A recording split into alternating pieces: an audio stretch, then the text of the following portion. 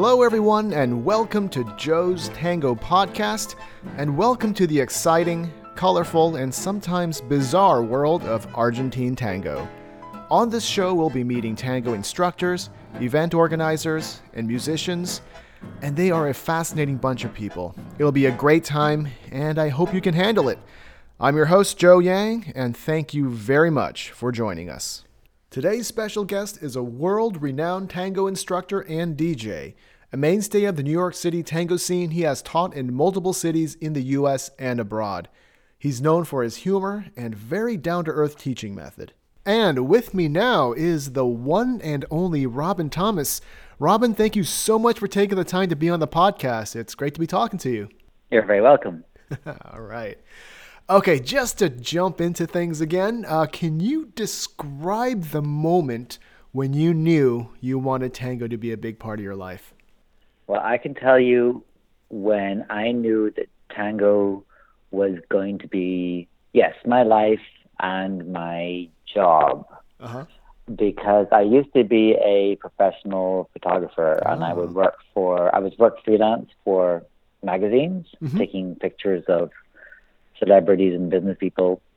But then after I'd been doing that for about 12 years, I think, I found tango and I became absolutely obsessed with it very, very quickly. Wow. And it got to the point where I was doing tango and I began to occasionally be offered little jobs, teaching private lessons and stuff like that. And it got to the point where I would turn down $500 jobs for a magazine for $50 private lessons. Wow. This is in 2000, 2001 maybe. Okay. And one day the photo editor of Time magazine called me and asked me if I wanted to do a photography job for them, and I said, "Oh, I'm busy that day." And this was the third time in a row that I'd said that to them because there was some tango thing I wanted to do. Right. And he said, "Robin, you don't want to be a photographer anymore, do you?" And I don't know how he knew that was true, and I didn't even know that was true. I couldn't have admitted that to myself before. But when I told him that, yes, you're right, I don't, that's whenever I knew that tango was going to be my life, and it has been since then. That was 17 years ago. Wow. So when you first became introduced to tango, was it on a photography job? No. Do you want to hear? That's another long story. Sure. Are you ready for that? I'm ready for that. So I was married to this Russian woman. Okay. I went to this Russian restaurant in Brighton Beach, which is a Russian section of New York City. Yep. And there was a band playing. And after dinner, she said, "Okay, let's dance." And I said, "I don't know how to dance." And she said, "What do you mean? Like, everybody dances." And she backled me. And we were doing some kind of waltz box step. And we did that to every kind of music that the band played. Okay. And I loved it. And I absolutely loved following. Oh, wow. And so we started dancing all the time. And we started doing this one box step where she would backlead me to salsa music. Oh, wow. And I would get very excited. And I would start leading. And then one day I was walking down the street and I saw a sign saying salsa classes. And I didn't know that you could actually learn how to dance salsa. I thought you just had to be born that way or something. You had to be born in Cuba or Puerto Rico. And so I started taking salsa classes. And then I became obsessed with all kinds of dance. And I saw that at the places where they taught salsa, they also taught tango. Oh. And when I went to the tango class, I just fell in love with the music. Nice. I was much more drawn to that music and to that way of moving than I was to any other dance. Okay. Wow. So can you describe your very first dance at a milonga? What was that like? I'm not sure that I can actually describe that.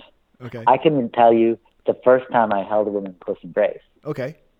they were teaching that in one of the classes I took, and I was so startled that I could feel the texture of some woman's bra next to my chest. I was very, very shocked that I was experiencing that. Mm-hmm. And it's funny to think that it's so normal to me now, it's so normal to all of us. Right. And but I remember whenever it was a surprise to me too. Mm-hmm. Mm-hmm. Nice. And that was in a class. Okay. Yeah. So a lot of our listeners, Robin, they're new to tango, and they are very quickly falling in love with the dance, and I'm sure you can identify with that.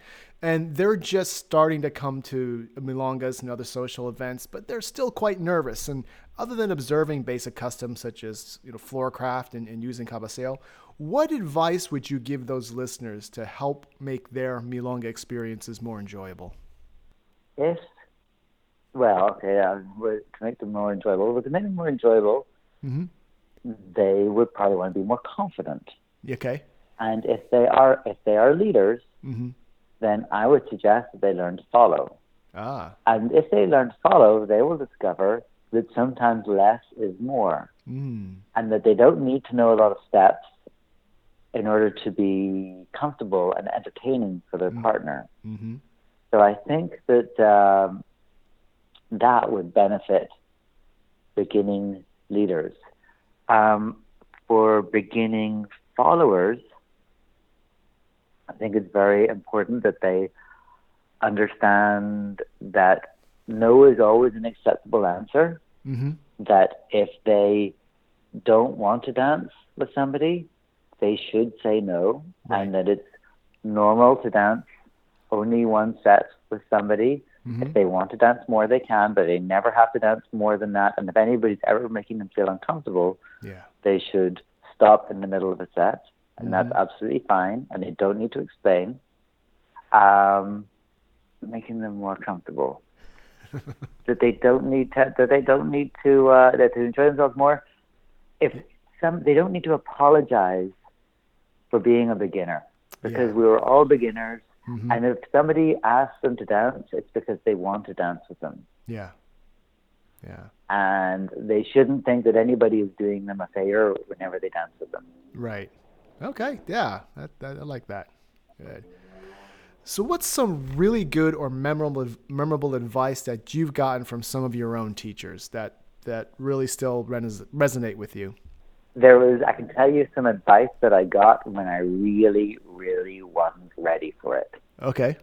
And years and years and years later, I can appreciate it. Okay. So there was a very famous teacher, or a pair of teachers in Buenos Aires called Los Dinzel, Rodolfo and Mary Dinzel, I think. Okay. I can't remember her name.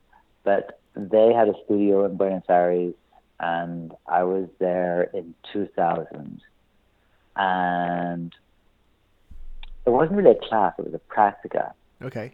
But they would give you exercises to do, which were very, very interesting. Mm-hmm. And at that time, I was very adamantly Mr. Close Embrace, and I only do ocho cortado, and I only do a few steps, and everything was very rhythmic. Okay. And in this tiny room where the practica was, there were these couples dancing really big and really wild to Piazzolla music. And that was really, really foreign to me. Mm-hmm.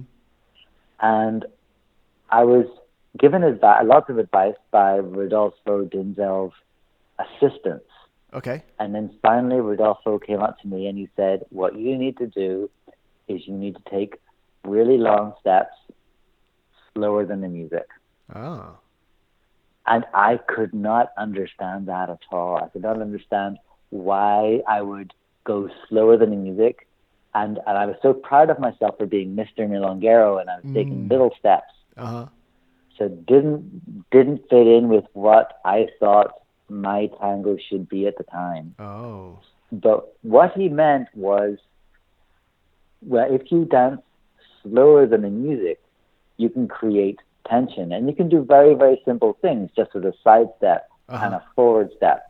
And especially if it's big, if you take a slow short step, Yeah. not very dramatic. So you take a big step, just a side step.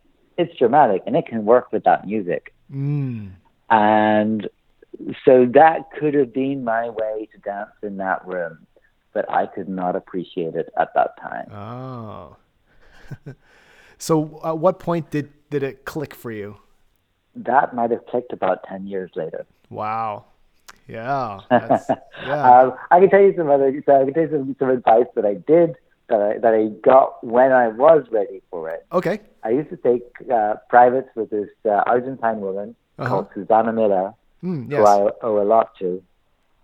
And she would teach me a turn to the right and a turn to the left. Okay. And then we would dance in the living room of the apartment where she was staying. And depending on where the furniture she was, she would say, okay, turn to the left or turn to the right. And she made me understand that where you go, the move that you do next is dictated by the music and the space around you. So there's a chair on my right side, so I turn to the left. There's a table on my left side, so I turn to the right. Oh, wow. Nice. Yeah, it's the benefits of dancing in an apartment. That's great. Yeah, so how did you yourself start teaching? Can you describe that journey? I can. 2000, the year 2000, and 2001, 2002, very, very, very few people were dancing close embrace in New York City. Yeah. And there was even a class at one of the studios called Close Embrace, where they still didn't dance in a close embrace. But somehow I really gravitated towards that. And I had this partner called Jennifer Bratt, who later became Mae Mellow's partner, and mother of Mae Mellow's children. And we loved dancing in a close embrace, and we wanted to teach people to dance like us so that we would have more people to dance with. And so we started teaching at the Museum of Natural History, which is where she worked. Okay. And we started teaching employees of the Museum of Natural History in this giant room. Wow. There was only like 5 of them. And we started teaching there for free. Nice. Then a few months later, I was invited to teach at this studio called Empire Dance, which doesn't exist anymore. And for the first 2 months, maybe only either nobody showed up for classes or 2 people showed up for classes. And so they wouldn't pay us. So again, we taught for 2 months for free. Wow. And basically we taught for very, very, very little for quite a few years. And then finally the classes got quite big, and finally they started paying us a decent amount. Nice. Wow. At the Natural History Museum, what a great place to dance. Yeah. So nowadays, while you're teaching, very often we have students who are perfectionists, and that can be a double-edged sword. So how do you help students work through perfectionism? Well, I did happen to teach a private lesson today with this woman who's really good at working hard on her technique. And she looks nice when she dances. But she wasn't really listening to the music. And she was thinking about her technique all the time. And what she wasn't doing was she wasn't really connecting with the music and with me. And so normally we work on quite technical things. It's great to do that. But today, for most of the class, we just danced and really focused on connecting. So I think the connection always is more important than technique. And so whenever you said perfectionism, that would make me think of technique, because if you work on a perfect connection, that's pretty good. Oh, okay.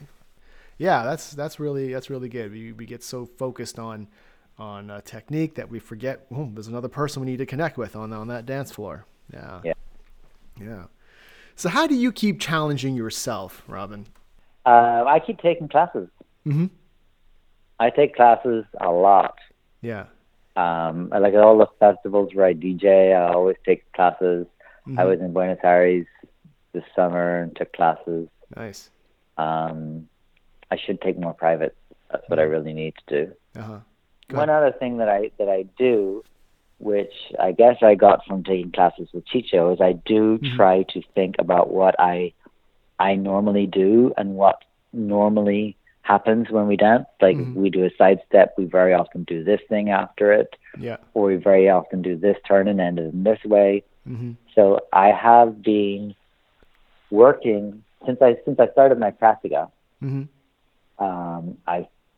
I've been working on trying to do things that I don't do, things that are different from what most people do. And a lot of times when I'm dancing with people, they say nobody else does that. And that's crack for me. That's what I really love doing, is things that people were not expecting and have never done before. But then I did that for a year, and I realized that I wasn't dancing to the music as much, and I wasn't connecting to my partners. I got obsessed with all this new material that I was developing, and so now I'm also one night a week I go to more than one, but like if I go to a milonga and I'm not working, then I'm really trying to be connected to my partner and being with the music. Then at my practica, I'm usually trying to do crazy things that I've never done before. Okay, nice. Yeah, so the nice thing about tango is that there's always something new to learn. So even though you've had so much experience, Robin, what's something new that you've learned recently? There was something that was new to me. Okay.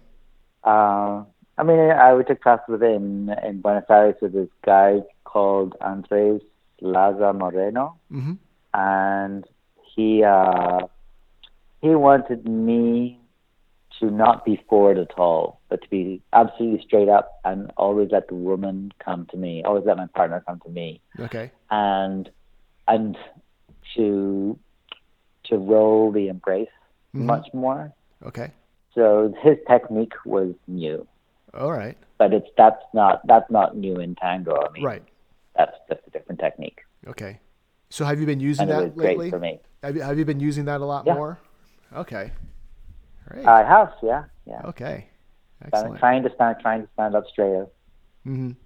Now you've visited. Sorry, go ahead.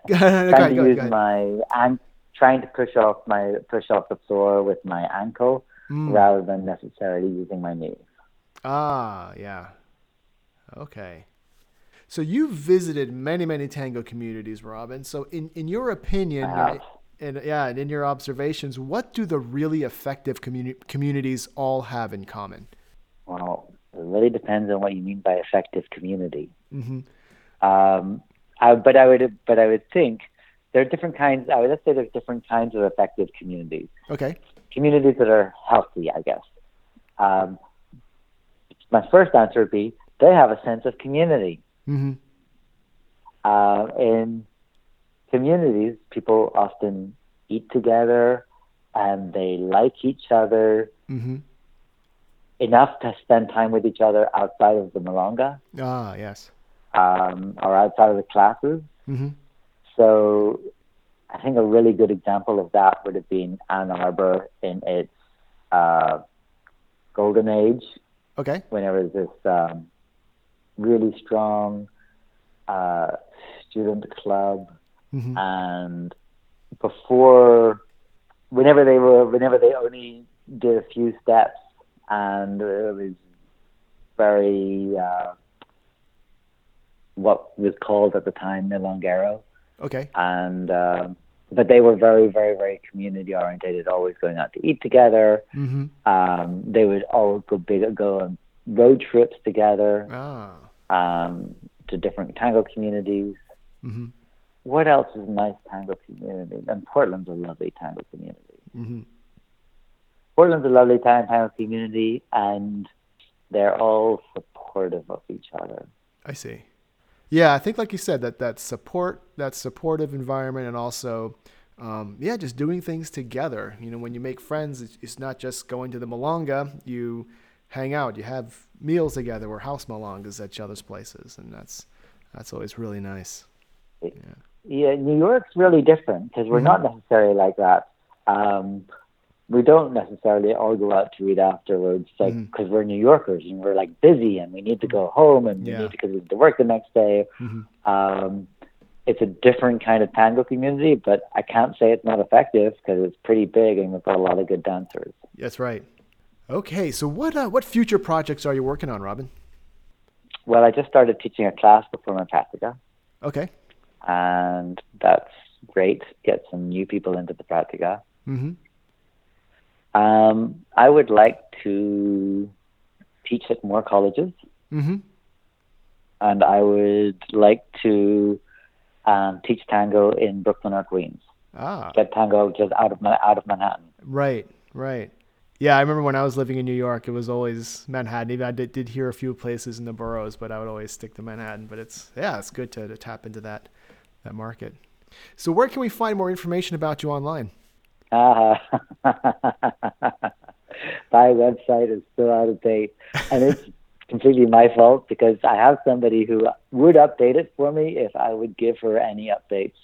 I don't really know where you could get information about me online. You could maybe just Google me and things will pop up saying what I'm doing. Okay. My Facebook profile is probably the best place to find information. Okay. Or there simply isn't one. Okay. Listening to this podcast is how you get information about me. All right. Okay. Well, I mean, I do have a website which is robinthomastango.com. Okay. But it's not always up to date. Okay. So we'll go to the website and we'll Google you and find other ways of getting up to date on the latest from Robin.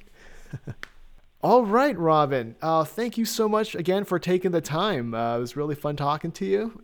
I know you have a super busy schedule, and it's great that you are able to squeeze me into your busy schedule. Really appreciate it. Thanks. Yeah. It was a pleasure. Okay, Robin, thanks again. And Thank you. I'll be in touch. Bye-bye. Bye. Okay, Robin is a really fun character to be around. While I was living in New York, I'd seen him around quite a bit, but never got much of a chance to talk to him until now. Now, he shared a neat anecdote about learning. A teacher in Buenos Aires gave him some important advice that didn't make sense for him until 10 years later. And stuff like that happens a lot when you're getting into tango. Inevitably, a teacher will tell you something that doesn't seem to make sense in the moment, or maybe it does make sense conceptually, but doesn't materialize in your dancing right away.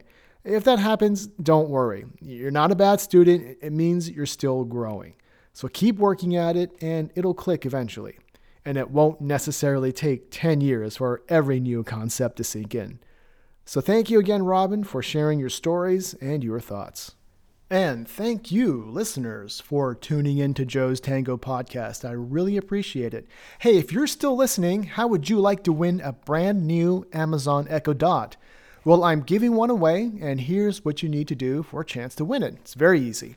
If you're enjoying this podcast, head over to iTunes or Stitcher, give Joe's Tango Podcast a good rating and a review, then click that subscribe button. Then email me a copy of the review so I can easily cross-reference it, and remember to include your name in the email.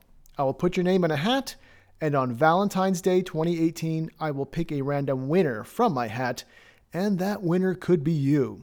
If it is you, I'll contact you to find out where to ship your prize, and you'll want to email your name and review to wisconsintango@gmail.com. Once again, that's wisconsintango, all one word, @gmail.com.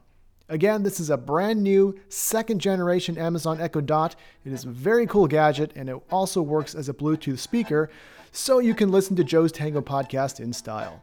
Okay, that's it for now. We'll have more shows coming to you every Monday, and sometimes Fridays, but definitely every Monday. I'm Joe Yang. Talk to you again soon.